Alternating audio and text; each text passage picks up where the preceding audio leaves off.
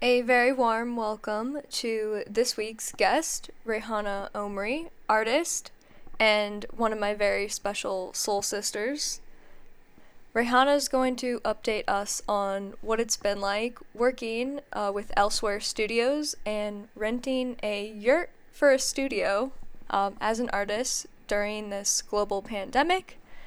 This week's episode is going to be more of a conversation, a little bit less of an interview, so you'll get a chance to really get to know both of us as we share deep, vulnerable moments and how we've been coping with creativity during the pandemic and also throughout life.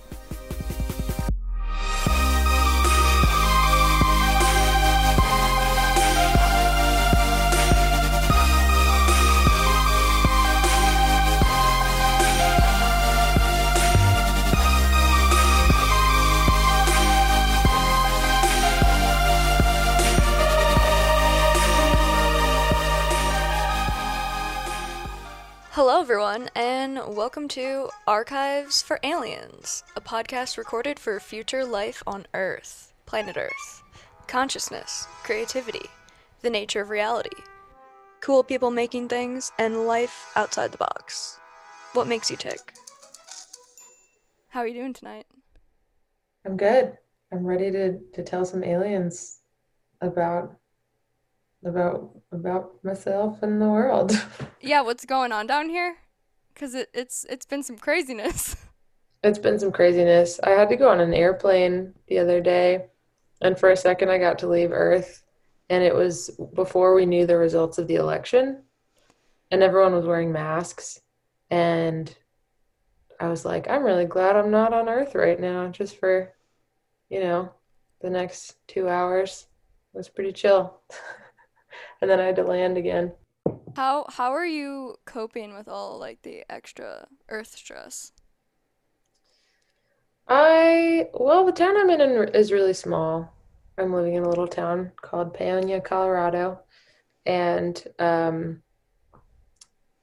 live like right at the top of a hill, and it's all like BLM land and public land around. So I'm not in a very populated area, so a lot of things don't reach here. Um, and which is nice in some ways because I still get to like go out on walks and I don't have to worry about being in close proximity with anyone, and I get a lot of nature time, and it's a slower pace of life. But on the other hand, I can feel disconnected in weird ways. Like, for example, after George Floyd died, um, the world was on fire, and rightly so. And um, Paonia just wasn't talking about it. There's like a Facebook message board where everything happens and everyone lets everyone know what's going on and ask questions. And the only thing that was on there was like, oh, there's a cow on the loose on Delta Avenue. Does anyone know whose cow this is? And I was like, are people not paying attention to what's going on in the world? So that was crazy. So I, there were a few very concerned and um, empathetic and active citizens around here, and some of my friends and I made a point to like start the conversation, but it's a hard conversation to have because I think it's also, this town is very, very split politically, and kind of, there's like a really like new agey hippie population, and then there's a really like conservative, like miners and ranchers population. Um, and in the beginning, like kind of neither of them believed in COVID, and that was stressful. Like the hippies thought it was 5G doing it, and that the crystals were gonna fix it, and the miners were like, "Well, Trump doesn't wear a mask," so not to generalize, but if you were to generalize, that's about how it went. It's So interesting. yeah, it's odd, it's weird, And but you moved to this town where you didn't know anyone right before quarantine, right? yeah, I moved in February, and stuff kind of hit the fan in end of February, beginning of March. How did you choose to move there? I was doing an artist residency for which I now work. Um, but yeah, I was doing a 1 month artist residency here in Paonia. Um, Oh, I didn't realize that was the same place. yeah, it is. And yeah, I really like the organization and I joined their board and we have had to be really adaptive and do like virtual events and not do any gathering sort of things and but we're managing. We had a couple big fundraisers, so we're not gonna die. Oh, that's really cool. So the organization, is that the nonprofit that you were talking about? Yeah, same one. Yeah, Elsewhere Studios. I think aliens would love it here. It's a very the it's a rural sci-fi creative residency is actually words we've used to describe it before. I think the aliens would be down. Oh, it sounds amazing. Apparently, Terrence McKenna he opened a vortex in the basement, they say. So they say. Was he actually there? He was from here, or he lived here for a long time. He's buried here. That's There's so weird. But a did lot he of, visit the residency building? yeah, legend has it. Because it used to be kind of a hangout spot before it became a residency. Oh, that must have some good energy to it. There's, yeah, they say it's a vortex, and our logo is like a little vortex thing. So there definitely is good energy. Has anything weird happened while you're there?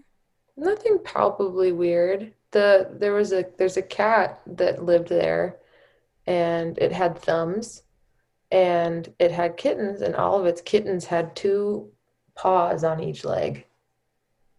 So that's weird. I would say that that probably counts.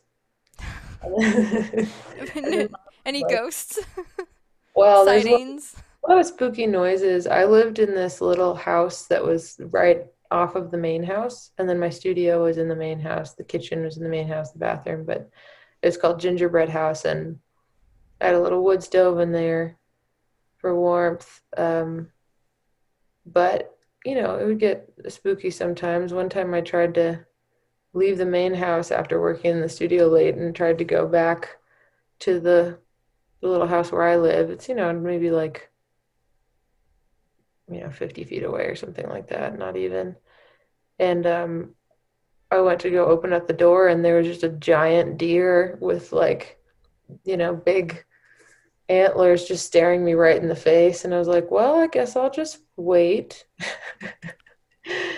Um, but yeah, somewhat spooky things, some non-spooky things. People kind of don't realize that it's like a house where people live. So a lot of random people in the community kind of come by, and a traveling magician, was there the other day and was like, I just love this place. And, the program manager was like, it's also people are living here, you need to leave. And he's like, I just love it here. I'm a magician. Like, let me stay.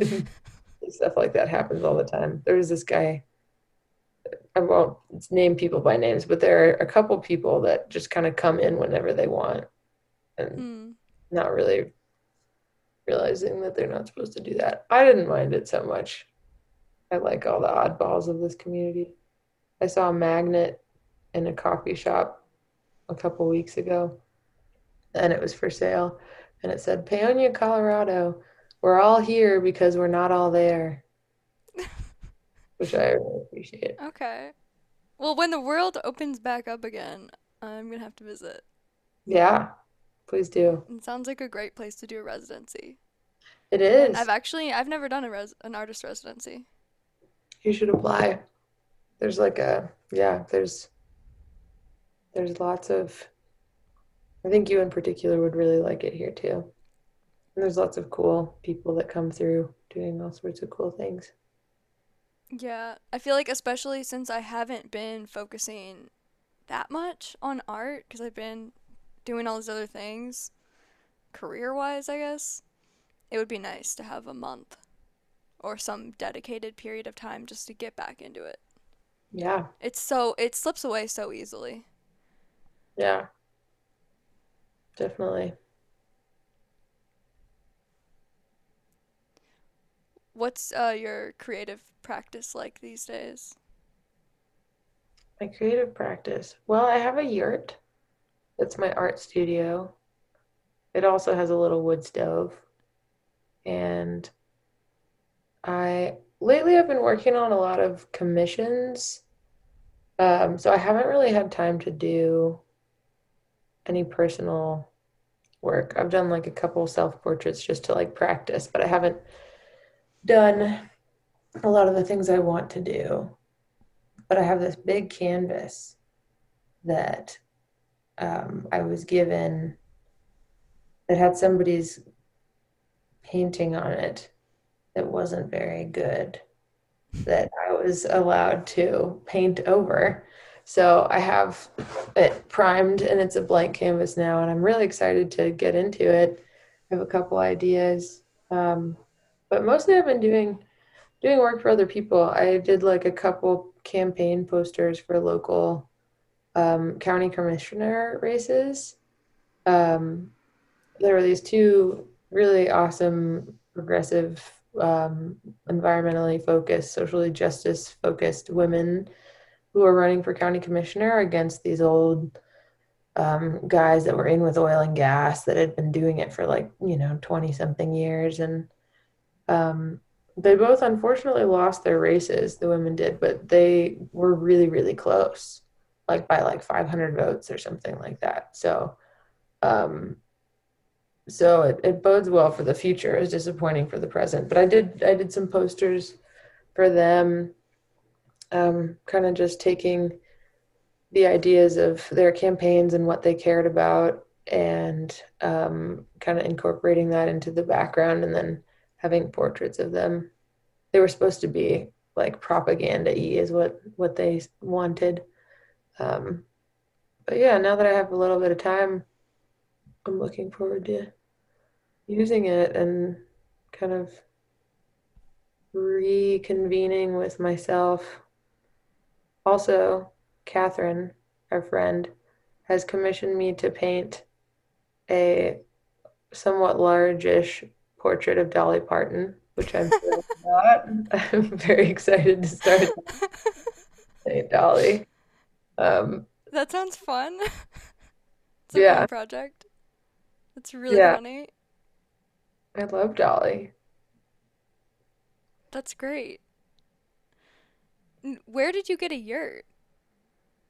I uh, met a guy who's nice, um, who is my yurt landlord, and I had told I told him that I'd been looking for a studio, and he has this land that has a bunch of cool structures on it, a lot of which he built. He made this old fire truck into a tiny home, and a couple other things that he's built out that are on the property, and then he has a yurt um, that he's renting out, and so I'm using it as a studio, um, and it's one of the yurts that was at Standing Rock.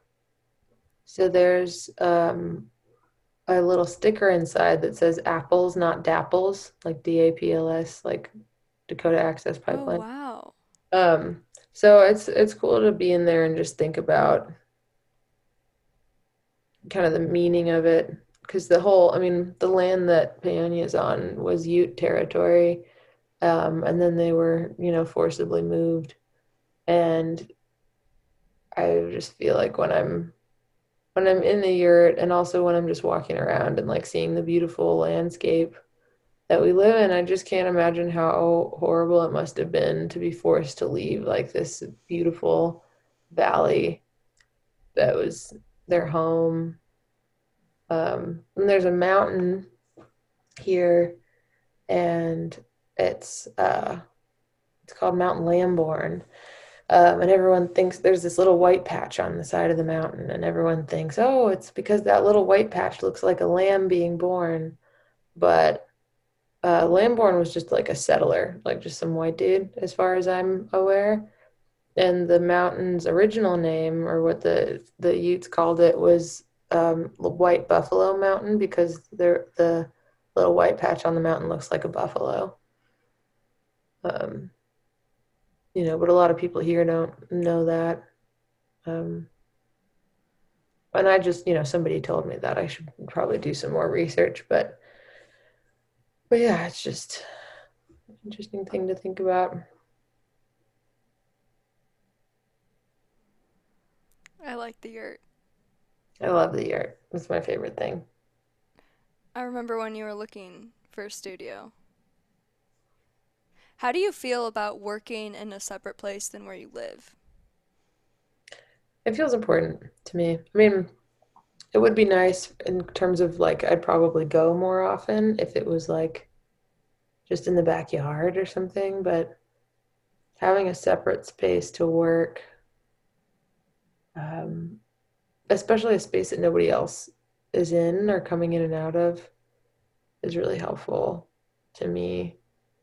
Not only because I'm not like as distracted, but also because once I get there, I'm kind of like, it's easier to get into it and be like, I'm here, I'm doing this thing, and not be like, oh, well, I'm gonna go eat now and procrastinate, or like, you know, not have any guilt about things that I should be doing. So Yeah. what ends up happening is that I won't go as often as I'd like, and then I'll go and I'll be there until like really late at night because I'll just love being there so much and I'll be so free of distraction and I'll be like, oh, I need to come every day. And then I won't go for another long time because I'm like, oh, I got to do this thing, I got to do that thing. And then I end up just not, I'm like, oh, well, there's no daylight, I shouldn't go, you know. And then when I do go, I'll be there for like forever because I love being there so much. So I think there's probably a balance to strike, but I do feel like it's important to have a separate place. What role do you think that artists will play in the future? Hmm. Well, I think all innovation is a creative act, which is something I think that has been getting lost in the way our education system works. There's a lot of focus on separating disciplines so that they're more, easily digestible. But the magic happens when you work between disciplines or when you apply visual thinking to STEM and things like that. And a lot of the most innovative, like futurist, like, um, you know, sustainability and environment oriented things are happening now at art schools. Like when I was looking at schools, there's like material futures. I've got a friend who just did a master's program in material futures in England and, like bio design and like things like that. And that's what's gonna save us is like coming up with these creative new solutions. And it doesn't, at first, I think it surprised me that that was all happening at art schools and not at like, Columbia University or wherever. Um, but the more I think about it, the less it surprises me because um, there's like these discipline busting new disciplines, I guess, and it's doesn't surprise me that artists would be the ones brave enough to like pave that path and go boldly where people haven't gone before and do that. So I think that they're gonna save Yeah, I agree. the world. Along with help with other people, but I think it's gonna require the artistic spirit to shake up those other people and be like, this is how we innovate. Mm-hmm. Um, I think there's a lot of like expertise that's necessary for certain things, and then there's a lot of also um, coloring outside the lines, breaking the boxes, um, that's necessary. So I think it's going to require people really working together, but you can't leave out the artists because otherwise people will just be like, we can't do that. We've never done it before. Yeah. Do you have any ideas for how society could better support artists?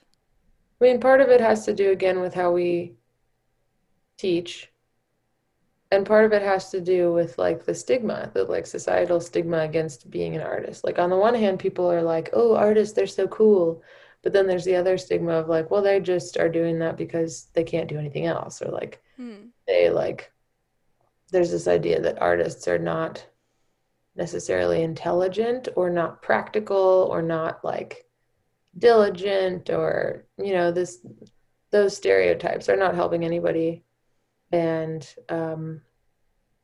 some of the most productive and you know even type A people I know are artists. And I think that um, kind of emotionally supporting and being like, it's awesome that you do this, like let's see what you can contribute, rather than requiring artists to like fight for their validity or their right to do what they're doing, would be awesome. And also that again, the discipline busting thing, like I found that a lot when I was younger. um, I was really into the sciences, as it's like how we became friends, really. A lot of that was through being really into like physics and bio and talking about the universe and stuff like that. Um, and then I ended up going in college in the path of art after lots of different iterations. I thought I was going to be a physics major. I thought I was going to be a bio major. I went English, and then I was like, I just don't have enough time to draw because I'm really interested in everything. So I think that also not barring them from learning other things. Like I think when you have, a physics major, you kind of assume, well, oh, they can learn about biology, or they can do economics. They kind of there's this idea that they're smart enough to do anything else. And then when you have artists, it's like, well, I'm not going to hire them for a bio job. Why would I do that? Uh, Oh, that's a really interesting perspective. yeah, well, that's what I That's felt so because true. I never noticed that specifically.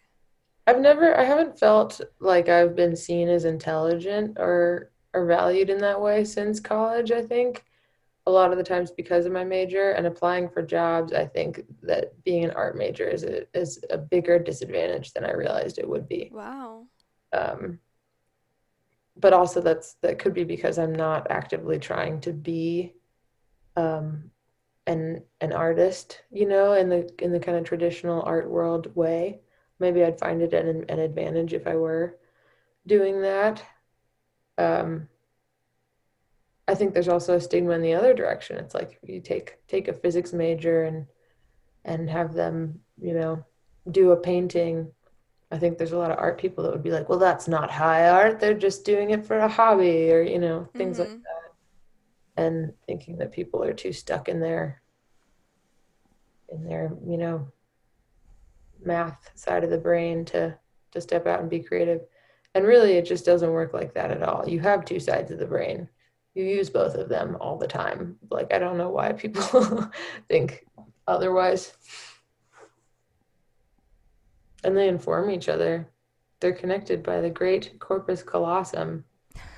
Yeah. No, but that's I could never decide on anything either.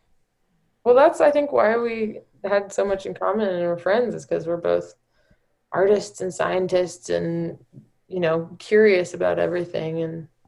And they do inform each other. And visual thinking and STEM, um, like there's all this new research out now that's like, wow, like visual thinking really helps like STEM. It's like we've known this, like all biologists used to draw, and that's how they Yeah, learn like field how study. animals work. Yeah, and how plants, plant studies and things like that. It's like you're just observing phenomena. It's the exact same thing, and you're translating it into the, drawing format. And then like engineers, Leonardo da Vinci drew all those machines. Like it's all visual thinking.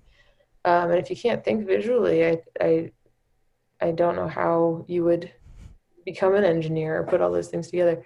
So, I think that's kind of the direction I'm trying to go in my life. Is I'm planning on going to school for industrial design, which I think makes sense to me. But it took me so long to like find that discipline and like find like a future that I could imagine myself being fulfilled in. Because I don't feel like I would be fulfilled trying to be an artist.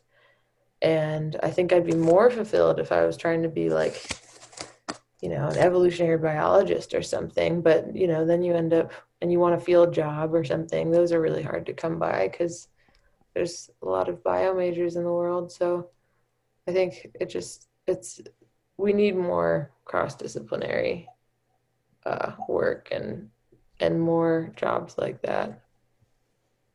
Yeah.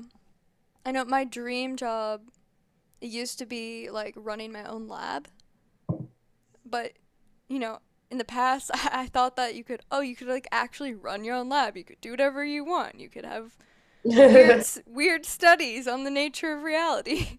Put in your house. You can do whatever you want if you can get it paid for. Yeah. But Yeah, but there's very few people that want to fund a mad scientist for some reason, you I know? actually put mad scientist as my future career Yeah, yes. in my 8th grade yearbook. That's awesome.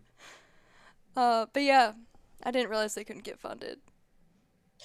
You know what, that was just reminding me of, have you seen the documentary about Hedy Lamarr? No. I highly recommend it. She was a Hollywood actress in like the golden age of cinema, 30s and 40s and stuff, and she was known for being super beautiful. Yeah, so they assumed that she couldn't possibly be that intelligent because she was so beautiful and because she was a woman. And so she ended up doing a lot of experimenting and a lot of work on her own. And, she couldn't be an inventor in the traditional way. Um, but she would, end up dating, engineers and inventors and or becoming friends with them. And apparently she's the reason that like airplanes' wings are like, kind of angled backwards rather than just like straight across. Because she looked up pictures of the fastest fish and the fastest birds, and they all had wings angled backwards. And so she was like, well, do that to the plane. And now planes look like that. And then the other thing she invented was frequency hopping, which is, she wanted to help World War II and she wanted to help, fight the Nazi regime. And so she, invented this way of interrupting frequencies so that, German U-boats couldn't uh, locate the ships to or maybe it's so that the torpedoes they could send messages to torpedoes to hit the U-boats and they wouldn't be detected by the U-boats. And then that technology ended up being responsible for Bluetooth and Wi-Fi and all the stuff we use today. And it was invented by this like beautiful Hollywood actress who no one would actually let invent. And she gave her invention to the Navy, I guess. And they didn't give her credit, and they didn't use it during that war because it came from a woman. And so then they used it for later wars, and again, didn't give her credit. She didn't get credit until she was like much, much older. Like very up there in years, but yeah, she was doing her own, just forging her own path, and she was a genius, and she had to just do it herself.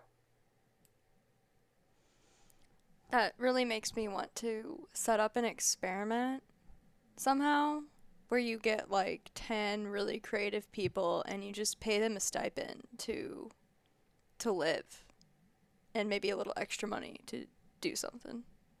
It's a residency. Yeah, It's a, yeah, it's exactly like a residency, but this would be just like a creative residency. we have this thing in the summer. One of our board members works at Texas Tech University, and then we also roped in Western Colorado University, somewhat nearby, and we bring one um, art student and one like environment and sustainability student to do a project together over the summer. Do they know And each other? no, so they meet and then they do a project. That's Uh, awesome. yeah, it's rad, but it would be, and and anyone's allowed to come. We got writers and all sorts of other people, but it would be super cool to get more scientists. Yeah, and they need a break too. I'm sure they do. Especially like, yeah, anyone I think that works in a lab, they don't even get to see light. The sun, I know. Our friend Jeffrey used to work the night shift at this pharma company, and his hours were just the middle of the night every day. Those were his hours for like months and months. Poor Yeah, Jeff. I heard that. That's really inhumane. It's very inhumane. Treating the lab techs as lab rats. It's not fair. I feel like I'm on a little bit of a mission, somewhat, with what I've been doing in coaching to free all human beings from the cube farm. You Like, I just mean want to let them out. of like that we're all in cubes, or they just shape us into cubes?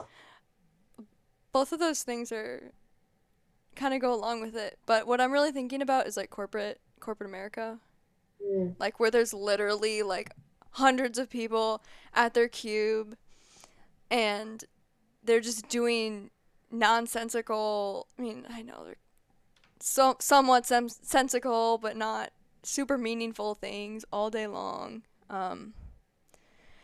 From anyone I know who works that kind of job, I feel like it's inhumane to have somebody work in such a specified project that they don't even know what they're doing. Yeah, and It's that's like so this devoid. weird repetitive intellectual task that's sort of like factory work, but for your mind, which is even worse. Yeah, I'd rather have body factory work and a creative mind. I say that not having worked in a factory, but when I do physical labor, like, when I've done lots of yard work for people for money or, like production art, I got to do a little creative, but it was mostly just like, you have this skill, do this skill, change this now.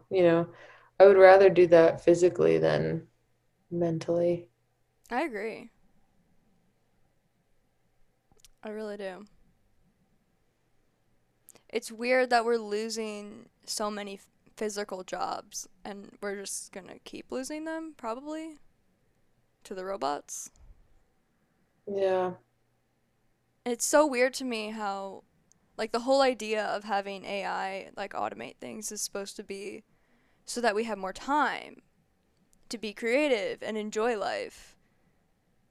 But somehow it doesn't seem to be working and it's almost like the complexity of modern life just like fills in the space Yeah, for all that extra joy and creative freedom that we should have. totally. And I think a lot of it has to do with economics too, and the fact that we're in like late stage capitalism and um, we've got like on the whole maybe a better quality of life, um, one could say from one perspective. Um, but the economic downturn creates a lot of stress, and you have to have more and more things to do well. You have to have a college degree, and then you still end up in service jobs.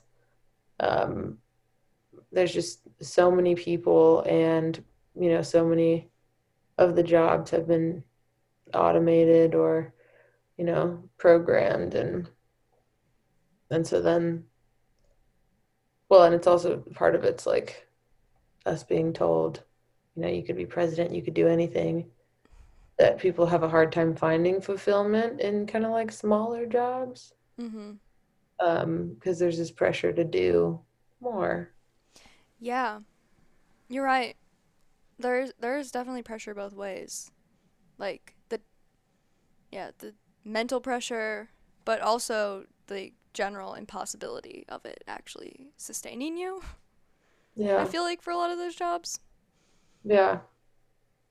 I've actually liked my service jobs some of the best out of any jobs I've had because um, I like the people and I'm moving all the time and I'm talking to people and I'm moving all the time. Um, Even though it's not necessarily using my brain as much in a classic way. I'm still problem solving, but um, I'd far prefer to be a waiter than be an administrative assistant and just shuffle papers around and put stuff into Excel. I've done both of those things, and yeah, I prefer service industry. Yeah. No, I think that makes a lot of sense because then you can still go home at night and like think and work on art and creative Yeah, I things. leave work at work, Yeah. and my brain's not tired. Yeah, exactly. There's a different kind of exertion that happens in the service industry, though, where if you have to have a smile on your face all day and like fake nice and like be very accommodating and super attuned to other people's needs, that there's then a social exhaustion that happens. But Yeah. I'm sure I would just get fired like Wow. the second day.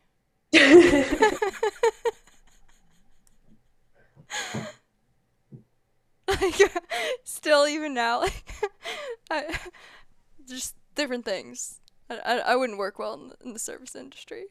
Like, I'm not wearing shoes today, guys. I did that once. I wore slippers to work at a retail job by accident because it was early in the morning. And then I convinced my boss to let me go home and change my slippers because he was like, it's okay, you can pretend they're shoes. And I was like, these are slippers and they don't even look like shoes. And like, I don't want to scuff up my slippers, man. So I made him let me go home and change. There's actually the same slippers I'm wearing right now. It's just it sounds like you might have done that on purpose. I did not do it on purpose, but uh, now with Zoom, we all get to wear our slippers to work every day. Yeah, I mean, actually, I've been going into the art studio that I work at. We've been seeing people on and off, but I'm actually really thankful that I've still been seeing other people. Mm. Do you feel nervous or like risky about it? No, we've been really careful. Like I work with there's five of us total, and we were seeing like at maximum four artists per day. So I felt pretty okay with it. We're not seeing anyone now again because Missouri cases have are going up.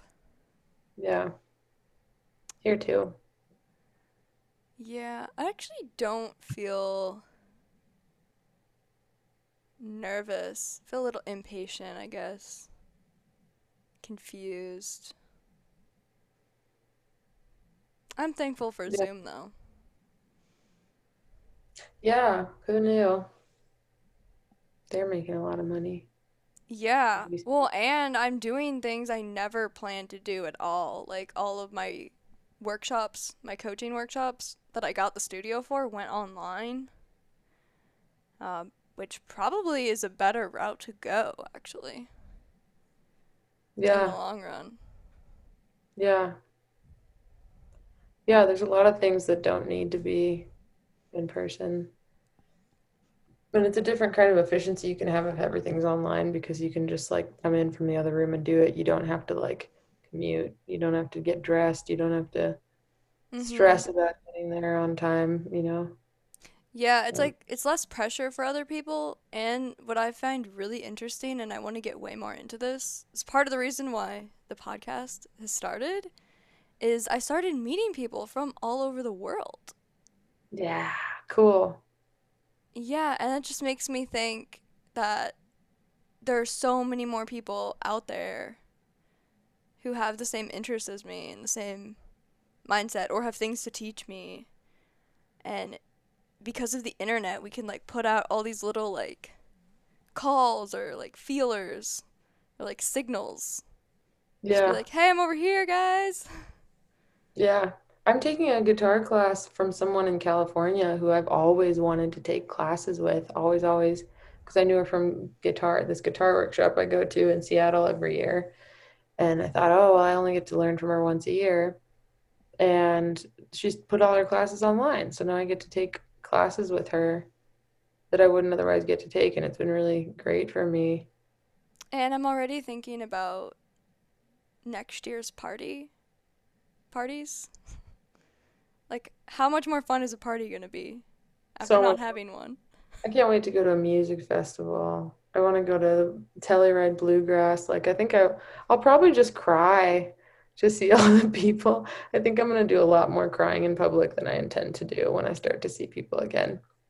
I know, I mean, that's exactly like I'm already thinking of it. I just want to take time off and travel and go to music festivals and see everyone Yeah. and actually be more unproductive than I am now. Just I feel like you're being pretty productive. I mean, no, yeah, I'm being productive now. yeah. So I'm saving up my unproductivity for when the world opens back up again. I want to save money, but I would need to get like a remote job and because there's no jobs in Paonia. Um, so if I can save money, then yeah, then I might just go like, is this a PG? Am I allowed to curse on the Yes. I'm just Cats. gonna go fuck off for the next year, like just dick around, like maybe go to Europe. Like I would love to do that. I need to make some money so that that's becomes a possibility. So, something that's happened to me in the last 6 months, and I don't know if it's just because, like, you know how the internet sends you things that it thinks you need, Hmm. Google ads, all that stuff, but I've been confronted with more courses and teachers and lectures on how to manifest money than I could even count. I wish I had so much money I couldn't count it. Yeah, that let's transition into that. Yeah.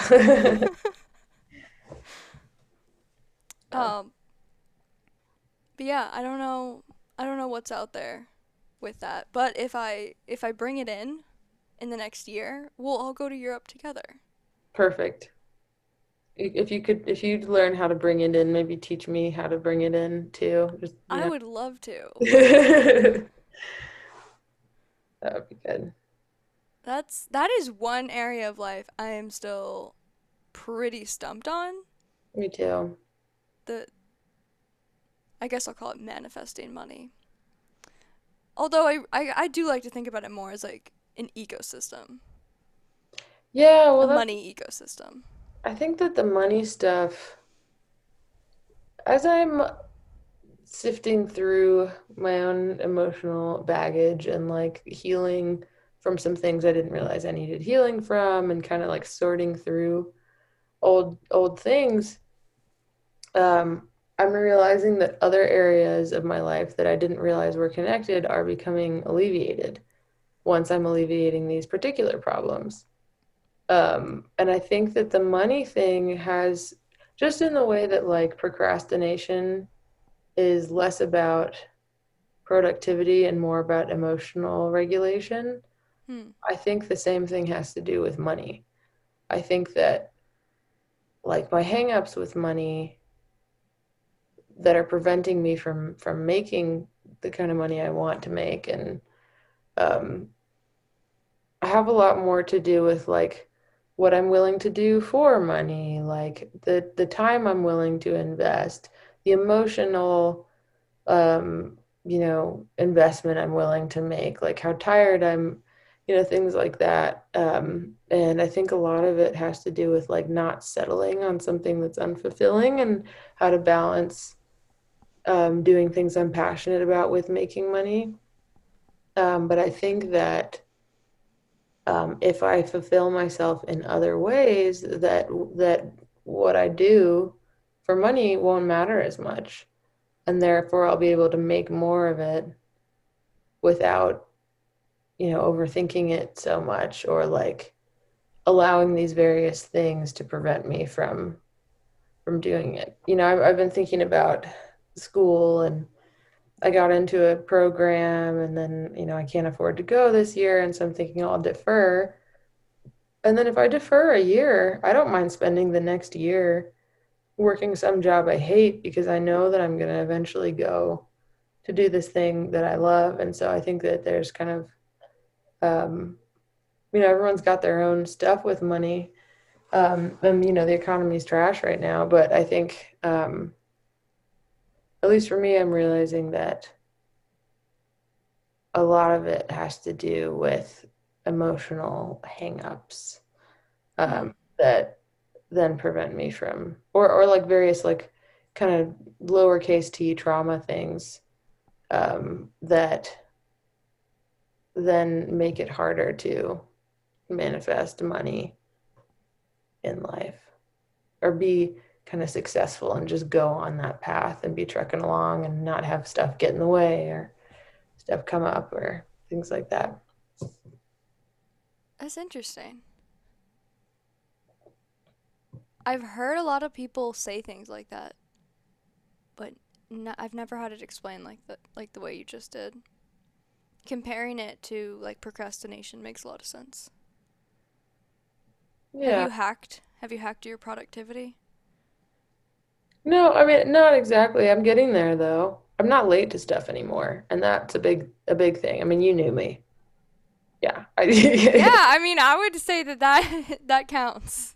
Yeah, I'm not late to stuff. I just, very like I'm late to stuff probably as much as the average person now.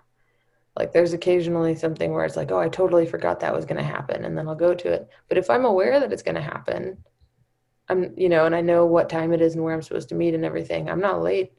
And there's a couple ways that that happened for me. One of them is it just became important to me at some point, and that happened because of a couple experiences.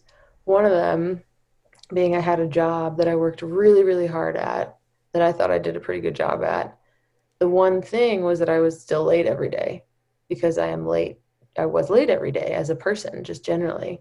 But everything else, I did it really well and I worked really hard. And I ended up not being able to get a good reference from that job because they were annoyed that I was late, even though I was, Mm. good in every other way. And so that kind of kicked me in the pants a little bit, and I was like, all right, well, I guess this is really important to other people, but I still didn't understand why. For me, it was like, why does everyone care about being late so much? And then I had a couple experiences where I was running on time and I had to wait for other people, which didn't happen very much. But I my mom was getting ready for something and she was taking forever and it was making me look bad that I was late. It was making me anxious that I was late. And it was because she was taking a long time. And I said, wow, this is how other people must feel about me all the time. And so I just was like, I don't want other people to feel this way about me because it's not a fun feeling. And so I kind of turned it around.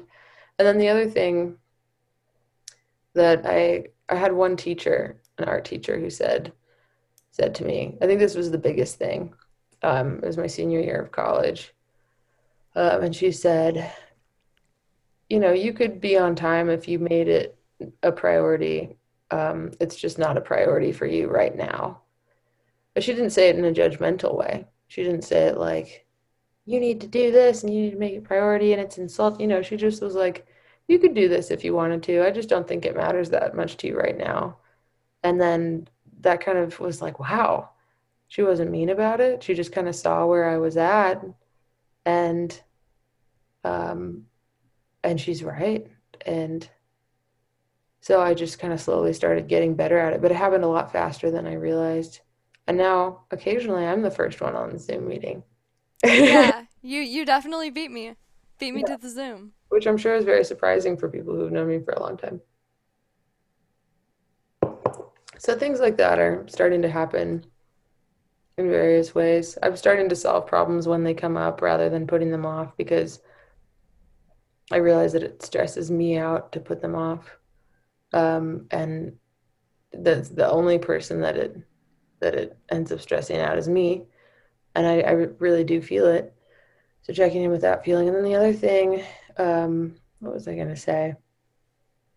Oh, also realizing why I was late and kind of acknowledging that a lot of the reasons that I stay up late and a lot of the reasons that I run late to things or used to is because I really needed alone time. Um, and those were the times where everyone else was busy. So either everyone else was asleep and I was up late, or everyone else was at school and I had these like few moments where the whole world was doing something else and I was alone. And so then just trying to give myself alone time in other ways so that I don't need it, when I can't have it or like shouldn't have it. I don't need to make myself late to like get some moments of peace, which is a funny thing. Yeah. I never connected that. And then once I did, I was like, oh, that makes so much sense. Well, let me just take some more time alone and fill up that bucket. And then I don't have to do that. Yeah. No, that actually makes a lot of sense. And I used to stay up late for that reason, for sure. And because I felt like I needed to get things done. Not like productivity wise, but like just let my brain think and be creative. And the only time I could give myself that space used to be in the middle of the night. Yeah. Yeah. And I think a lot of people are used to living around other people and living to other people's schedules and accommodating other people and not giving themselves what they need. Uh, Yeah, I find that incredibly difficult. yeah. Are you living alone now? No, I've got three lovely housemates, but I've got my yurt. And my yurt is where I spend time alone. And I kind of hide in my room a lot. And then when I want to be social, I can be social. And when I want to hide, I hide. There's only been there's only been a few times where I've been so like not wanting to interact with anybody in general, just when you get that feeling. And I've been like, I wish I could just climb out of my window to leave instead of having to go through the front door. But that doesn't happen all the time. It's only happened a couple times where I've had that feeling. And so that's also a step in the right direction, probably. Yeah. I think that's so interesting how it just took that one teacher to point that out. It makes me think so many more people should do that in a kind way. Yeah. Yeah. Just recognize where people are on their path and not shame them for it. Because shame is a huge thing. That's especially being caught up. It's caught up with a lot of things, but being late, you're constantly being shamed for being late. And then you've got all the internal shame.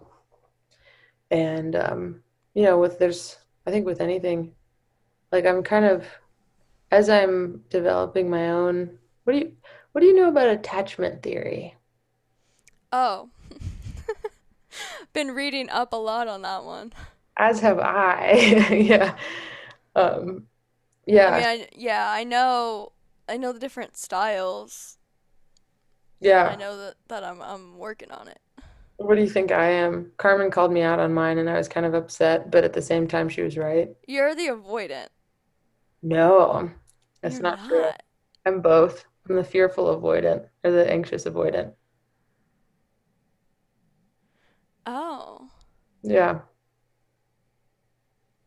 I didn't see that, but I could see that now, like kind of looking back. I would Maybe. ask you what you were, but I don't, if you don't want it recorded for No, all I time. don't know. I feel like I'm slightly towards the avoidant one.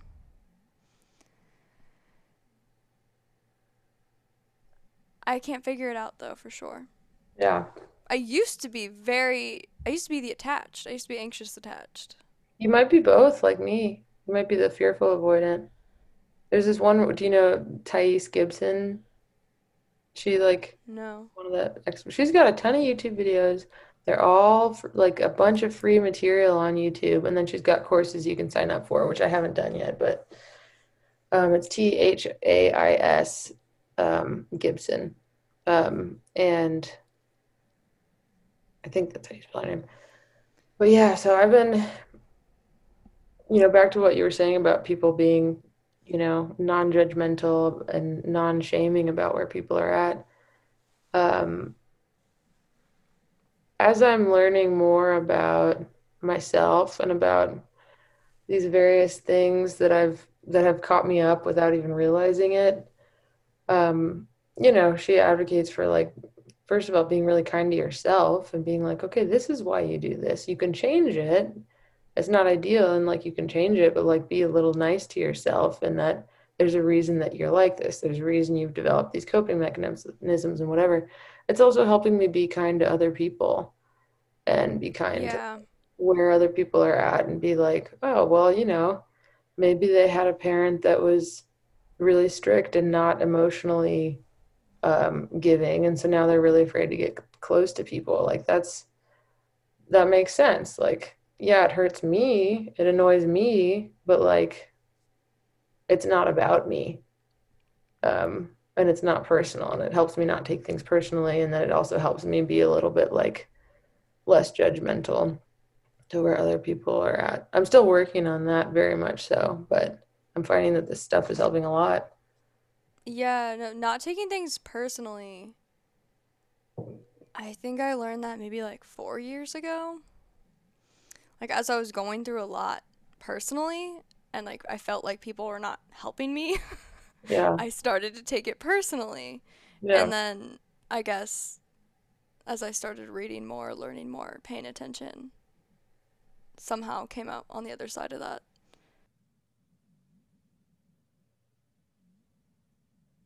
I do feel like you're somewhat good at that. Um, because sometimes I feel like I'm so bad at like texting back promptly or like, but I feel like you just always know that I care and um, and like I think you just have a kind of a generous perspective with other people a lot of the time. So I really admire that.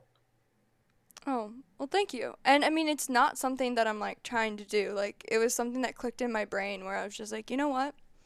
Sometimes I want to disappear for a month. And I want to be able to do that without, people having a hard time with that. Because it's like, if you're not answering, especially with the messages, like, if you're not answering a message, like, you probably already feel a little guilty that you're not answering it. And you're probably not answering it because you're busy, distracted, who knows? Yeah. But But it's definitely not because you don't like, I don't know. I try to do that with other people too and just know that like I think I used to get caught up, especially if in like a kind of romantic situation, if someone wouldn't text me back. And it's still difficult, but it's a little bit easier for me now to be like, I bet they're doing something, like yeah. I don't think it's because they don't like me. Um, but Yeah, it feels so good not to like make those things up. yeah, that's definitely still something I'm working on. There was an astrology reading that I was really excited to be getting. And then the person stopped contacting me and I thought that it was because my chart was so bad.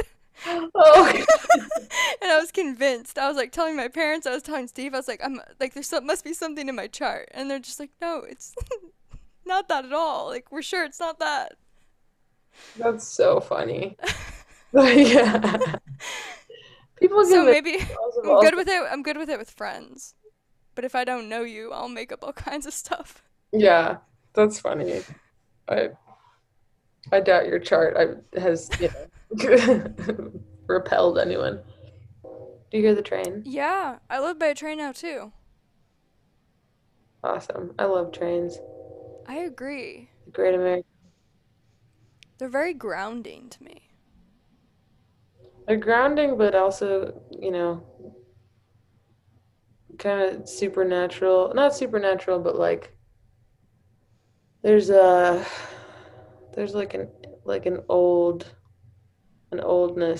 there, like American roots and the history. And there's so many train songs. It's like very much part of the. I don't know. I'm enjoying being in the West and like having the train, the coal, and it's a coal train too from the mines here, and just feels very as it should be, and kind of weirdly American spiritual in a way. Yeah, I agree. I think the train tracks where I live in Maplewood, I feel like they mark the vortex. I call it the vortex. There's something going on in this Maplewood place. There's something very special that happens on train tracks. At the beginning of pandemic, I was writing a bunch of songs, and I'd go and I'd walk on the tracks, and all the railroad ties are like relatively evenly spaced, and so I just walk and click on the railroad ties, and then songs would come out, and it would just happen all at once. And it happened almost every time I went walking. I'd just come out with a song or a poem or something, and it just worked every time. I was like, why is this my magic place? I don't know. And then the rest of the time wouldn't come up with too much, but it was a really good creative space for me. That's so cool. Do you record your songs anymore? I was recording on a little tape recorder, which I actually probably have. I found this old purple mini cassette tape recorder in my childhood room. And I don't know why I thought it was going to work perfectly. It's been through like long, non air conditioned summers and cold winters up there for, I guess, probably like 18, 19 years or something like that up there. And so I was like, oh, I'll just try it. And then it was all wobbly and crappy sounding. But it started sounding better. So now it works relatively well. I mean, it's still a pretty lo-fi type of sound, but I kind of like that, especially if you're just doing like acoustic guitar and voice. So I haven't recorded songs in quite a while, maybe a few months. But in the beginning of COVID, I was doing some, and I met a friend who um, ended up moving here and lives here now, who we're gonna try to record an album slowly and over time, but over the winter, which is really exciting because it's something that I've always wanted to do. And I started the Artist Way at the beginning of the pandemic, and it was like, what are your creative goals? And it was like, well, I want to record an album sometime in my lifetime. I want to publish either like a book of short stories or a poem or two or something, maybe even just one poem in my lifetime. And I want to have an art show. An art show. And yeah. And in February, I had an art show. Or like, I don't know, I had decided that I think not even the beginning of the pandemic. Those are my three goals that I had like, I've had those goals for a long time, but they were three small, like attainable things. I already had an art show. I'm about to record an album, and so publishing something is up next, but it's like it's actually going to happen. I just kind of made an intention and it's kind of falling together, which is rad. Hey. No, I thought you had a bunch of art shows. That's why I said that. No, I only had the one. I just got invited to be in another one, but I don't know if it's happening because of COVID. Mm-hmm. Also, I don't have a painting for it yet, so If you need one, you can borrow the one I have on my wall. no, that's for you. I love that you framed it. You and my mom in the same day both sent me pictures of paintings of mine that you had framed. Had been like, "Do you like the frame?" Like you and my mom both did that in the exact same That's day. so funny. Oh, I love it. Yeah, It's it's a next good to day. Carmen's. Oh, nice. I got you guys next to each other. I love it. I kind of want to become an art collector, which does mean that I would have to have a big house, which I really don't want. But I have to say, I love collecting art. Almost to some degree, like more than I like making it, but I don't like having any stuff in my home, so that's a barrier.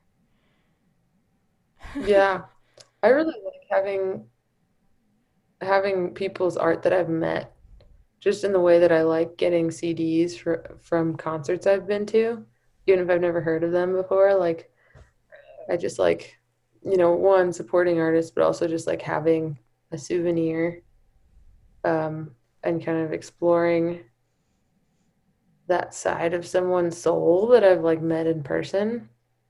Yeah. And I almost wish every artist I knew had either like small prints or postcards or something because I Hmm. want one of everyone's. Not everyone's, but everyone, Hmm. everyone I pay attention to art-wise. Yeah. Obviously. No, I want Well, you've got every cards. single artist postcard. Yeah. Yeah, that would be cool. You know what's funny is like I don't maybe you can see this, but I don't have anything on my walls. I've got like one dried flower hanging and I've been here for like 8 months or something. Um, but I have a bunch of stuff to put up. I think I just get really intimidated by like actually putting it up. I'm like, in what order and on what wall and with what frame? And I'm just like not an interior designer, so I think I get stressed out. And there's something so permanent about like putting something on the wall, and I don't know if I want to commit to that. Yeah. I feel like you're good at putting stuff on walls. You've got stuff on walls all over. Well, I've learned in the last couple years that you have to be a little careful with the walls. In my past, I was not. It, the amount of nails that I had in my mom's basement in the walls. Hundreds, I swear, like hundreds of nails. Oh my gosh. She was so mad when they were selling the house. Oh So God. don't do that if you're leasing. You FYI. People care. got a bunch of cool stuff up. Here? And there Oh, was like there? in your mom's basement, yeah. And then there was like that part of the wall that was like black light, Yeah, I right? painted the ceiling glow in the dark with Yeah. glow in the dark That was stars, cool. and then my when I was in college, my cousin was staying in the room for a period of time, and he was like so freaked out. He was like, "What is this?" Because it was kind of stars, but it was also kind of like galactic, and there was like some weird symbols in there, Yeah, there was some stuff. some weird stuff. But it was like funny. It wasn't creepy. It Yeah. was like third eyes. But yeah, that's why I was so good at it because I didn't care about the wall. I had no awareness Yeah. for the integrity of the wall. So I think we should all be a little less precious. yeah, I know. You kind of gotta own things though. That's what I'm learning. That's the thing, yeah. Unless you feel like you want to spackle. Like I could spackle this wall and be fine. That's true. But I think I'm too precious with a lot of things. I think if I also find that when I have more money, that's less of an issue because I'm like, I'll buy another one, you know? But when I don't have any money, I'm like, oh, I have to be very specific about what I'm going to paint on this panel because who knows when I'll buy another panel, you know? And I'd also like to be a little less precious with my body and kind of just like have a higher risk reward ratio, maybe get more tattoos, Mm. just like let go a little bit because I'm in my youth now, but it's like, we're all gonna die. What does it matter if I have a bunch of tattoos? Yeah, tattoos are an interesting thing. Do you have one? You have one dot I on have your two. knee. No, that's Carmen that has the dot on her knee. I have the same dot on my side. And then I have this one on my ankle. It's a sun and a plant and a seed. It was not a design I chose. It was my friend Morgan, who's an artist, Morgan Bach. Everyone should look her up if you want to. Um, yeah, she has a really cool style. And she was starting to get into tattoos and she bought some tattoo needles and me and a friend got ankle tattoos and I kind of let Morgan just do what she wanted to do and she drew up a couple things and I was like, that one's cool. And the whole idea of me getting the tattoo that particular time was like, I'm being too Mm. precious. I need to like let go a little bit and just like do something, let something happen that's permanent and just not care too much about it. And I ended up really liking it. Um, but yeah, the whole point of getting it was like, just do it. It's not like the tattoo itself has any specific meaning other than that, just the point of doing it. But how meaningful is that? Yeah, yeah, in a way. And to be honest, the first tattoo I got has two meanings. One of them is like, the dot, the line, and the dot, the connection. And Carmen's one dot, I'm the other dot. But it's also she doesn't necessarily have to be the dot. Like it's about the act of connecting and kind of meeting people in the middle like that. That being, a large part of what it feels like life's about. And then the other thing is that I was like the type of person that I thought like would never get tattoos. I was just like too like I didn't want to mess up my body. And I, was too afraid to do anything. And I was like, if I don't get this tattoo, I'm never gonna get a tattoo. I'm just gonna be the type of person that never gets a tattoo their whole life. I want to be somebody who would do this, so I'm just gonna do it, you know. So it's slowly, but Yeah, I see how that could be like the worst reasoning ever, but also the best reasoning yeah. ever in the way that you explained it. Yeah, yeah. Yeah, because it's like, all this stress about, oh, well, I can't get a tattoo because, but then what if I get hit by a car and I lose an arm? Things happen to people all the time. Mm, I almost lost my vision in one of my eyes a couple of years ago, last year. And it's like stuff happens all the time. I just don't think there's much of a point in being too precious, caring too much about it. yeah. That's kind of what I learned from getting hit by that truck also was like, like Is that when you were stop driving out to Colorado or Washington? to Washington. Yeah, I got hit by a semi and I wasn't like I was close to death in proximity, but not close to death in like actuality. Like I was fine, but had the truck hit me, like 2 feet to the right, I might not have been. So but like in terms of my body, like all I had was whiplash and stuff. So, but it gave me, a shake up, and I think the right kind of shake up where it was just like the two thoughts that I had after it was like I was like, phew, I'm glad to be alive. And then I was like, oh, isn't that a good thing? Not everybody's that glad to be alive. And the fact that I like was so scared is a sign that I care about life and that I care about myself enough to be scared and enough to like be glad to be alive, Yeah. uh, which is a really, really good thing, you know, especially if you're someone who hasn't always been, which I can say of myself too. And then the other thing I learned from it was like, stop worrying about shit that doesn't matter. Like, stop worrying about boys, stop worrying about petty things, stop worrying about aesthetics, just like stop stressing about stuff that doesn't matter, which is taken longer to implement, but it didn't take that long to realize. It was like pretty instant. It's like it was like the first thing that occurred to me. It was like, oh, that's what you've been doing wrong. Don't do that. you know? Yeah. It's so weird how like the scariest, most horrible moments like leave you in a better place to some degree. It's like you almost like you don't want to ever. It's hard to even describe it or say it because it's like you would never wish anything negative upon somebody.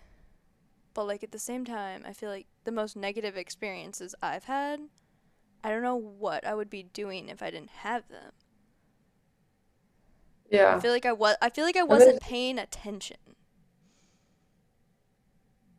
mm, yeah, well you get stuck in patterns and stuff. And then until something shakes you out of that pattern, you're on a track. And like I think there's I mean, I'm not a neuroscientist, but I've been told by psychologists that there's like, a certain point in your life where you in development where you're like kind of set, your personality is relatively established. Unless you experience trauma and then your brain can rewire because that traumatic event like shakes you out of those Hmm. mental patterns, and then you either form some sort of unhealthy coping mechanism, or you have some sort of a realization and change what you're doing. And then, psilocybin will kind of help with that, help with that too. If you want to have a Bridge that traumatic gap a event. little bit. Yeah, if you don't want to go through trauma, you could try mushrooms. Um, but but yeah, so it's funny because like there's a lot of lore, just person to person being like, oh, well, it wasn't until my near-death experience that I had this whole thing. But then there's actually a neuroscientific backup to that. Like that's actually how it works, which is cool. I love it when I've got like the feeling or there's like just like this common sentiment first, and then you find out that the science backs it up. It's always cool that the collective unconscious gets gets there before there's you know, the data to show it. Yeah, I didn't know that about trauma. I mean, it makes total sense though, because I feel like in the traumatic situations I've been through, it's like you kind of do feel like you're starting over. Because you're just like trying to get through the day, trying to get through the week, trying to like make sense of life again. And you do kind of have to like re put all the pieces back together. So I guess that gives you an Yeah. opportunity to have the pieces as like individual pieces instead of like looking at the whole puzzle as usual. Yeah. Yeah, and like because it takes so much um thought to do the daily things, you can really look at them critically and be like, is this something that makes sense? I don't know if I need to be doing this, or like, what if I tried this new thing instead? And it kind of gives you an opportunity to shake it up. And then there's also something about grief, if grief is what you're going through, where you're just like it's awful, but it's also some of the times that I felt the most present in the world and just like been so miserable that like I look at everything for exactly what it is, and it's so beautiful there. Like I think that, like the last like really drawn out traumatic thing that happened, I was living in the woods and I was crying all the time, and I was like looking at all the trees and the forest around me all the time and going on walks, and I was just crying all the time because they were so beautiful and because I was so sad. And eventually I got tired of crying because I was like, I need to like go to work. Like I need like I have stuff I have to do. Like, is this possible for this much water to come out of my face? I was dehydrated all the time. Like I was just so sick of crying. So I kind of just hardened up. I kind of like put a barrier between me and the world so I could go about my day and go about the stuff that I was doing and look to the future, but it required putting that barrier there. And if I hadn't, like I would have still been just so connected with the world around me Hmm. and like so open to it and so open to my emotions. And it's just hard to function like that on a day to day. Yeah. I can't say that I've actually been through that experience. I feel like when I should have been coping with grief, I was like in 2016, 2017, I was really sick and my body and my brain all of me was kind of like in the fight or flight mode. So I Mhm. wasn't actually coping with grief Yeah. or with even anything. I was just like, okay, whatever I gotta do it. And then kind of like back processed. So I kind of missed that step in grief. That's interesting though. Yeah, when you're in shock like that and like you just do go into fight or flight and do the things you need to do. That's generally something I do. This was kind of an exception to that because usually I'll do that Mm-hmm. first and be like, okay, what's step one? Okay, what's step two? I just really get stressed, and then I don't like allow myself to be open to feel the stuff. I would say that's probably way healthier To feel the things or to, to to feel them, I would do think. the thing. Yeah. I would think so too, but it's also just like you have to really be really strong and in the really right state of I feel like I was doing it not because I felt strong, but because I couldn't help it. But I think like if you're and then eventually I couldn't do it anymore and I went into, the fight or flight mode. But I think like you really have to be in the right state of mind to like let yourself feel all the Yeah. stuff because it can be like so painful.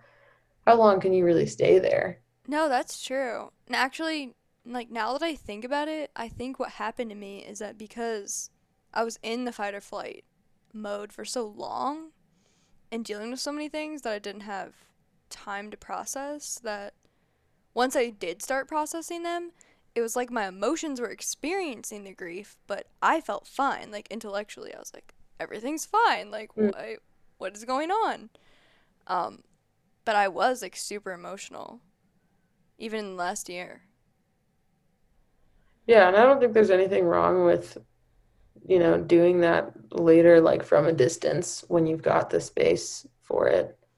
If you're dealing with so much I mean, your body does that fight or flight thing for a reason. So if it's like if you can't deal with the emotional bit until later, Yeah. I don't think there's that. Just as long as it gets dealt with at all, because I some people don't know. deal I with was it at just all. thinking that actually. I was like, And then just like, it took yeah. me like a couple extra years, but it was like a lot that I was going through. That's okay. That's reasonable. I cannot imagine not dealing with things in general. I know a lot of people who just kind of live an unexamined life, and it just It baffles baffles me me. too. Well, first of all, they hurt a lot of people because they don't think about their actions. And second of all, they're immature and they've been immature forever because they don't reflect and they don't deal with the emotional bit. And then they just never grow up. And I don't like understand them. It's like that's usually a lot of people I used to connect with but can't connect with now because I'm just like, how could you not see that. I don't understand how But people function like that at all. Maybe it's because maybe I'm a very emotional person and I think you are too, that like we feel a lot. So the idea of like putting it off till later and having it just build like seems like so daunting. yeah, I try to do that sometimes, but then that just translates into anxiety and then I'm just in my head cycling with stuff and it stresses me out and it kind of even if it's not like really palpable anxiety, it's like just kind of like this low level thing that doesn't go away until I actually address it. How do you address it? Well, I'm addressing a lot of it now with this like attachment stuff and being like it I think it's requiring a lot of self-compassion, um, which is hard to do. But then once I do it, I feel like I've got this little safe harbor, where I can flail around. And I know nobody's watching me from shore and judging me. Um, I don't cry a lot. Like, I think I've gone through periods of my life where I have, and this is not one of them. Um, but yeah, just going through it slow with a lot of like self-acceptance and a lot of understanding and a lot of like, there's a reason I am where I am. There's a reason that like I have developed these ways of doing things. A lot of them are not serving me anymore. Um, Coping with like actually what other people have done, if there's like a traumatic thing that makes me really sad that's because of somebody else. I feel like the part about them is actually really short-lived because it's more about me and the suffering that I inflict on myself. Um, but there's nothing you can do about other people's actions. So once I accept that, um, like I don't suffer that much at their hand, I suffer at my own hand because I'm just like, well, what could I have done differently? Sometimes like what could have they done differently? And then I forget that I can't do anything about what they, it's like, how could I have told them what they could have done differently? It's like, no, you can't do anything to change this.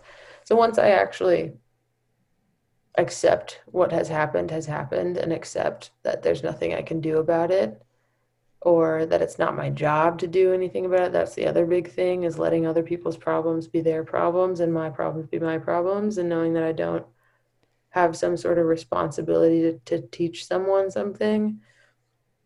Um, that helps a lot.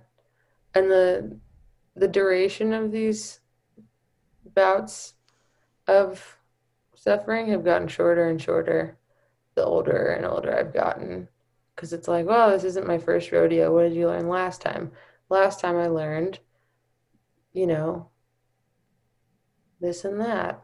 And then I use this and that. And I'm like, well, I learned that from experience. So it's really kind of anchored in there. I just have to remember it. So there's that. And then, yeah, like, I think most of my issues come from dealing with other people. Like the car accident, I was pissed that I didn't get any money for the car, but the actual event I got over pretty quickly. And then starting to drive again, I did that earlier this year. It was just like, well, I gotta drive, so I know I'm scared right now, but I'm just gonna do it. And the more I do it, the less scared I'll be. And I finally I've been getting on the highway and nothing bad has been happening. And so it's become safer and safer. So just knowing I have to get back on the horse and accepting that, again, with self compassion, just being like, it's okay that I'm scared. I'm not a chicken for being scared. Something scary happened, so I'm scared, you know? Yeah. Oh, I love all of that. It's newish, it's relatively new. I think knowing what is not yours is such a beautiful thing. It's so hard. And then when I do it, I'm like, oh, well, I don't have to think about anything I now. struggle with it a lot when it comes to people that are very close to me, Yeah. like the closest people. Like I get all confused about it. I'm like, is this yours? Is this mine? I don't know. You feel like you take on their problems and their like emotions. I really don't know. That's the thing. Sometimes I probably do, but sometimes I also can be like the avoidant person. Or maybe it's not the exactly avoidant, but it's just like I just want to work on a painting for 12 hours or whatever the thing is that Yeah. can be slightly. Well, I feel like that sounds like a healthy boundary, though. It was like knowing what you want to do and doing it versus being avoidant. Yeah. The thing avoidant is what I got the impression of is more like um,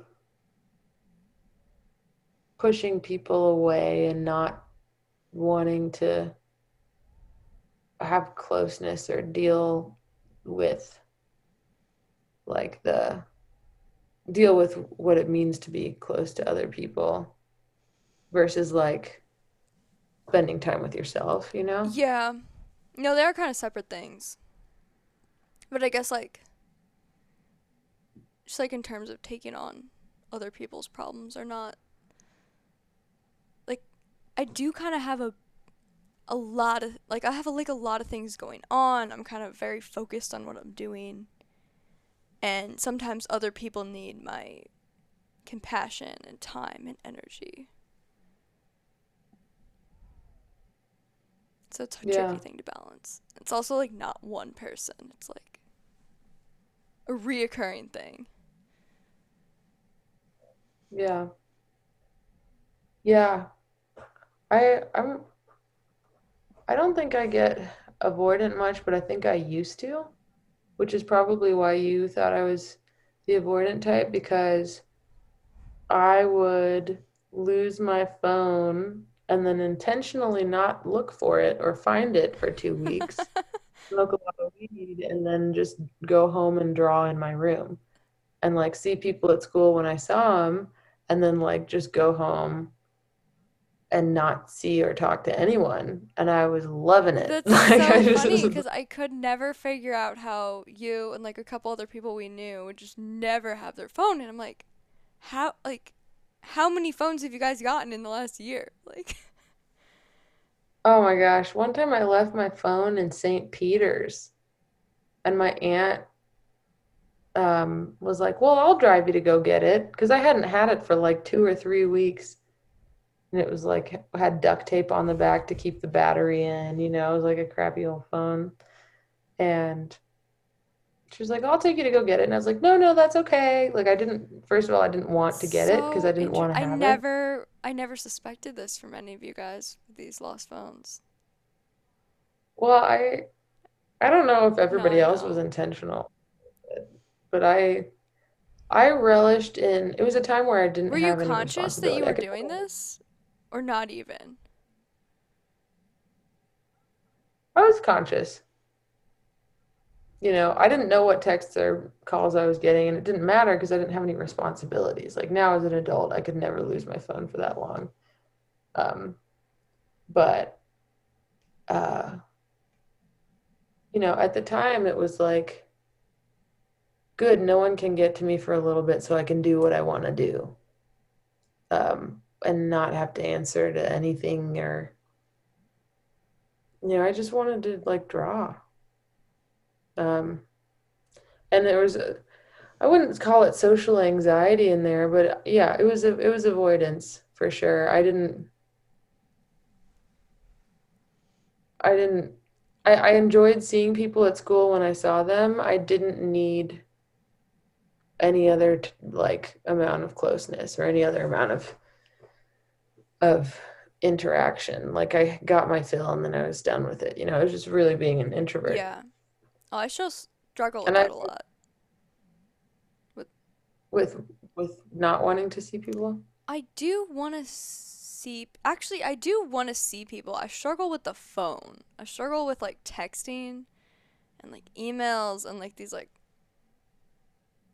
not really social, but just like they just seem like a waste of communication type communications. Yeah, I don't like small talk. Exactly. Yeah, that's. I mean, I've contemplated getting rid of my phone. 100%. Yeah. I don't know. I don't know what the future of this communication technology is going to be, but Yeah, I don't like texting someone, like having texting conversations just for the sake of it. Like I had an ex that was like, would just text me random little things that meant nothing just to like be in contact. It's like I would rather have an actual conversation about an actual thing where we're like going somewhere, I'm getting to know more about you, or we're like figuring something out, or like some sort of depth. mhm. I don't want to just like boop, boop, boop. Like it kills me to have small talk. And sometimes when I'm around like other people, like especially couples, if they're just like booping around and small talking, and like just like, how do you exist for this long and just talk about nothing and just talk to talk? Like, I don't know. It's like nails on a chalkboard to I'm me. with you. Can you create a campaign poster against it? Small talk. And the small No small talk. talk.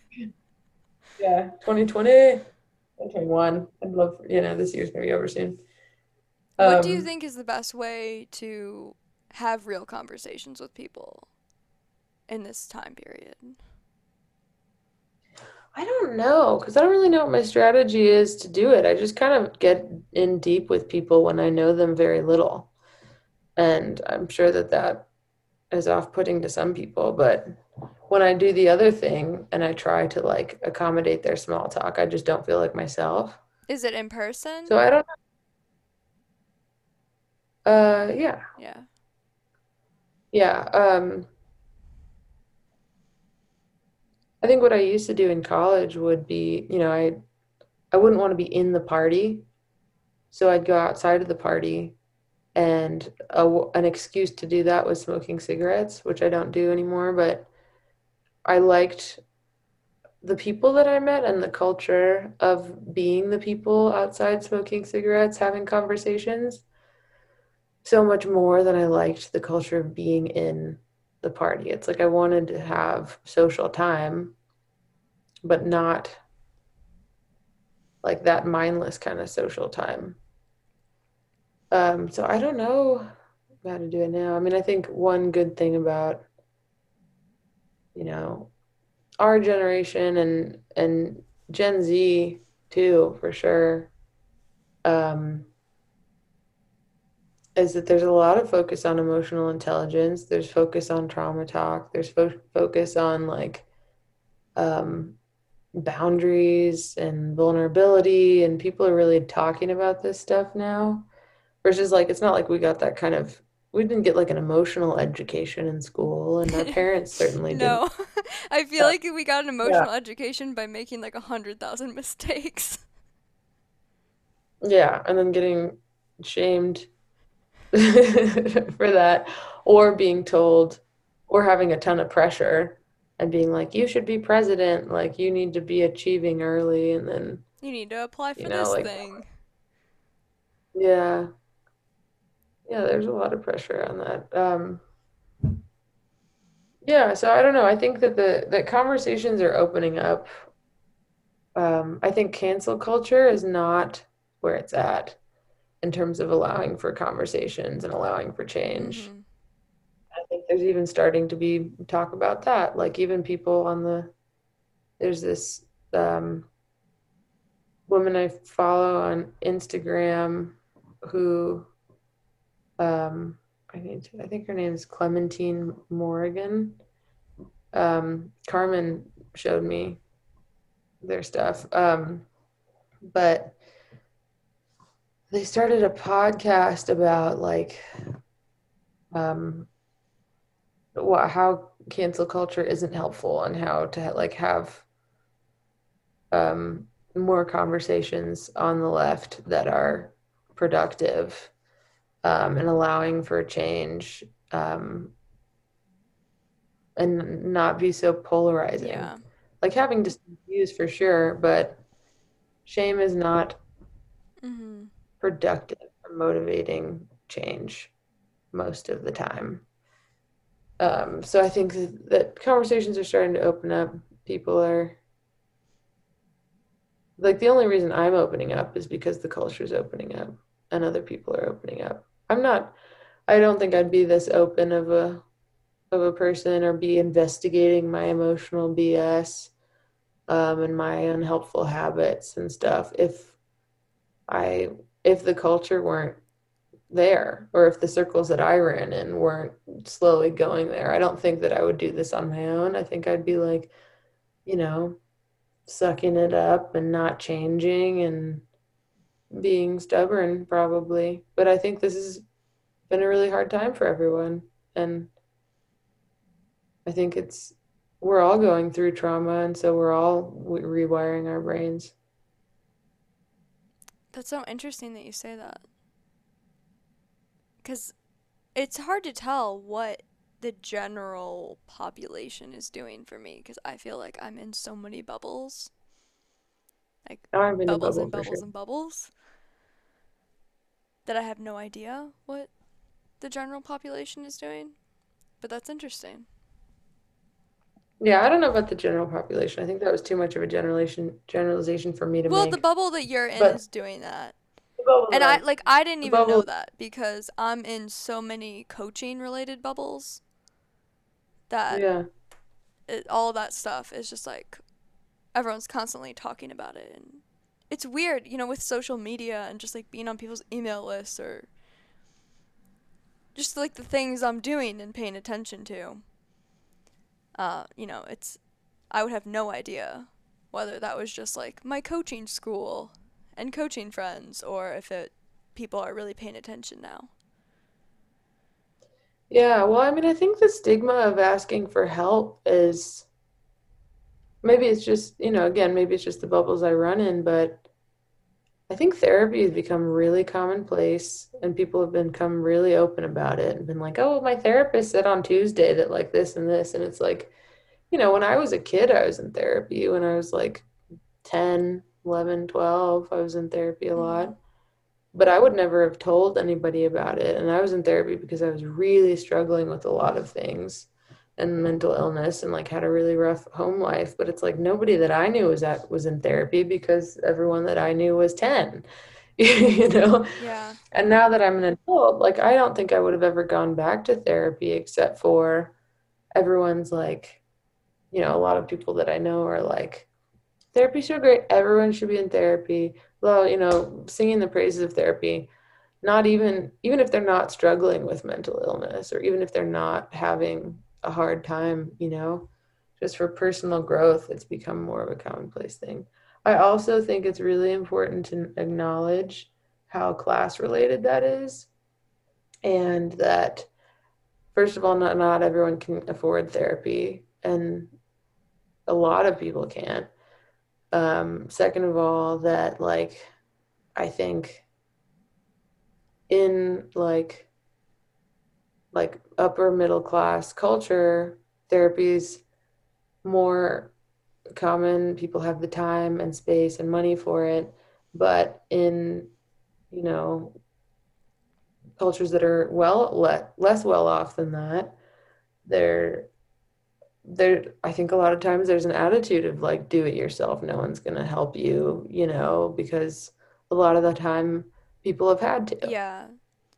Well, do it definitely themselves. job No one's like I gonna help. think probably time is a huge issue because if you have I don't know, a lot of different jobs, you wouldn't be able to even carve out an hour. You wouldn't be able to like, "Oh, I'm going to take a late lunch or whatever you would need to do."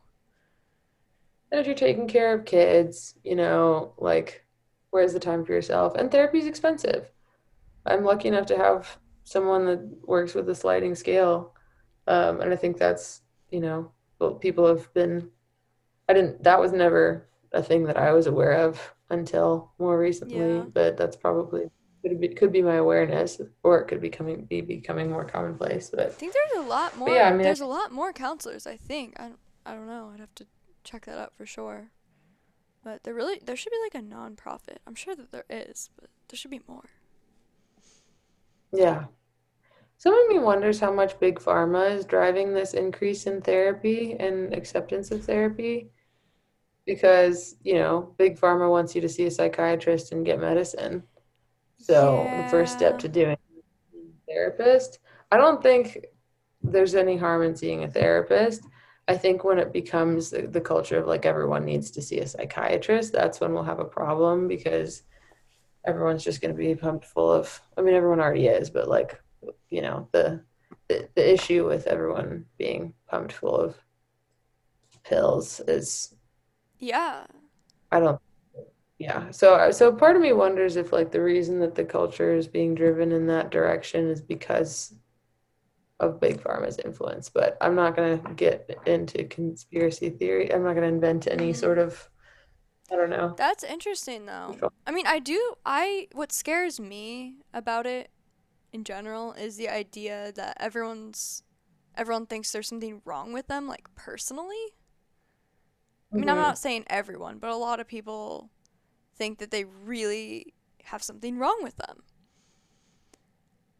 And I don't feel like that's a helpful perspective. Yeah. Well, and what I've been hearing from people is more that everyone should go to therapy for personal growth versus out of a place of shame. And because of the stigma of going to therapy is kind of decreasing, that the shame aspect is decreasing. And then it's not like, oh, there's something wrong with you, but like more like, oh, this is good for everyone. But I've Oh. had that issue too. And when I was a kid in therapy and like was having a lot of mental health issues because of my home life and what I was dealing with there, um, I did feel like there was something wrong with me and it didn't help me. It made me feel like there was something like inherent that I was never going to get out of and that I was getting treatment for a Mhm. sickness that I had. Not like, oh, this is understandable. Like you have really tough situations going on, you're 10, like it's not like you know, Yeah. are doing something wrong or that you were born this way. It's that your situation has completely required you to cope in various ways. And so I think there is, I've been told more of like, this is an acceptable thing to do for personal growth and like it's not out of a place of lack or shame. And so I think that hopefully things continue to move in that direction.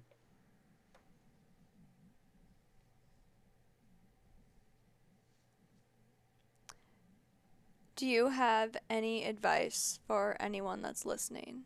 Life tips. I don't know. I've been thinking a lot about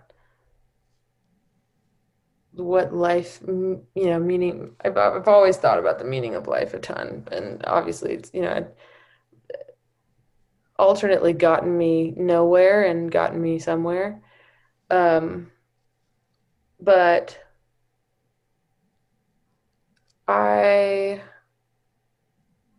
have wondered, like, I didn't ask to be born, so why am I here? And I used to think like love was the meaning of life, like either romantic love or just like friend love. And then I saw this bit of a poem the other day that I'm going to pull up. I'll just read the end part. This is the way it came up on the New Yorker's Instagram, and I read the whole poem, and I highly recommend reading the whole poem. It's by Sharon Olds. But the last part of the poem and the part that came up while I was having these thoughts was I asked, with everything I did not have, to be born, and nowhere in any of it was there meaning. There was only the asking for being, and then the being, the turn taken. I want to say that love is the meaning, but I think that love may be the means, what we ask with. So I was thinking, like, if love isn't the meaning, but it's the means, then what is the meaning? And I think the meaning is kind of inherent in the asking. Um, like if you I haven't read the full Selfish Gene, but like there's this life force that works on such a smaller level and also such a bigger level than us. And it's this mysterious energy that keeps us alive and keeps us doing what we do and keeps us wanting to like have sex and make babies and propagate and like survive and it's what makes us glad when we are alive after we get hit by a car. It's like, why do we want to survive? Um, and when we don't, isn't that a lot of the time because we think that we're not worthy of survival? Like, we're the survival bit of it is like,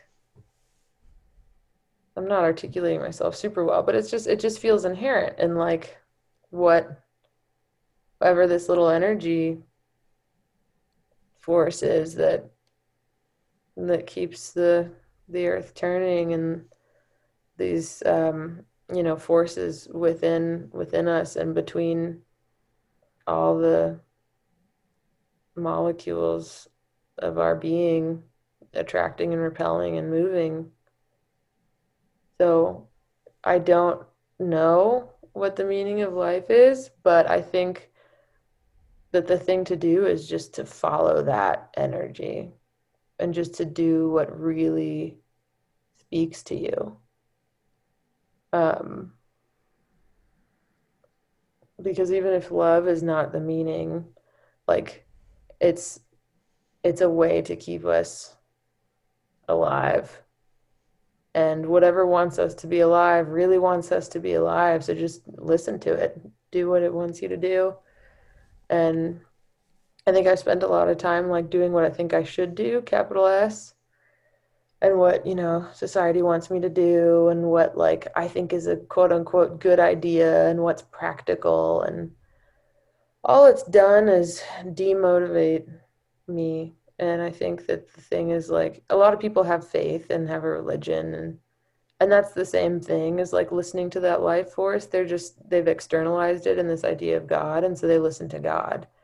Um, and so, if you don't want to listen to God, just do what you feel like do what you feel like doing, but not in a like hedonistic way, but like if you're driven by something, follow it. If you're interested in something, learn about it.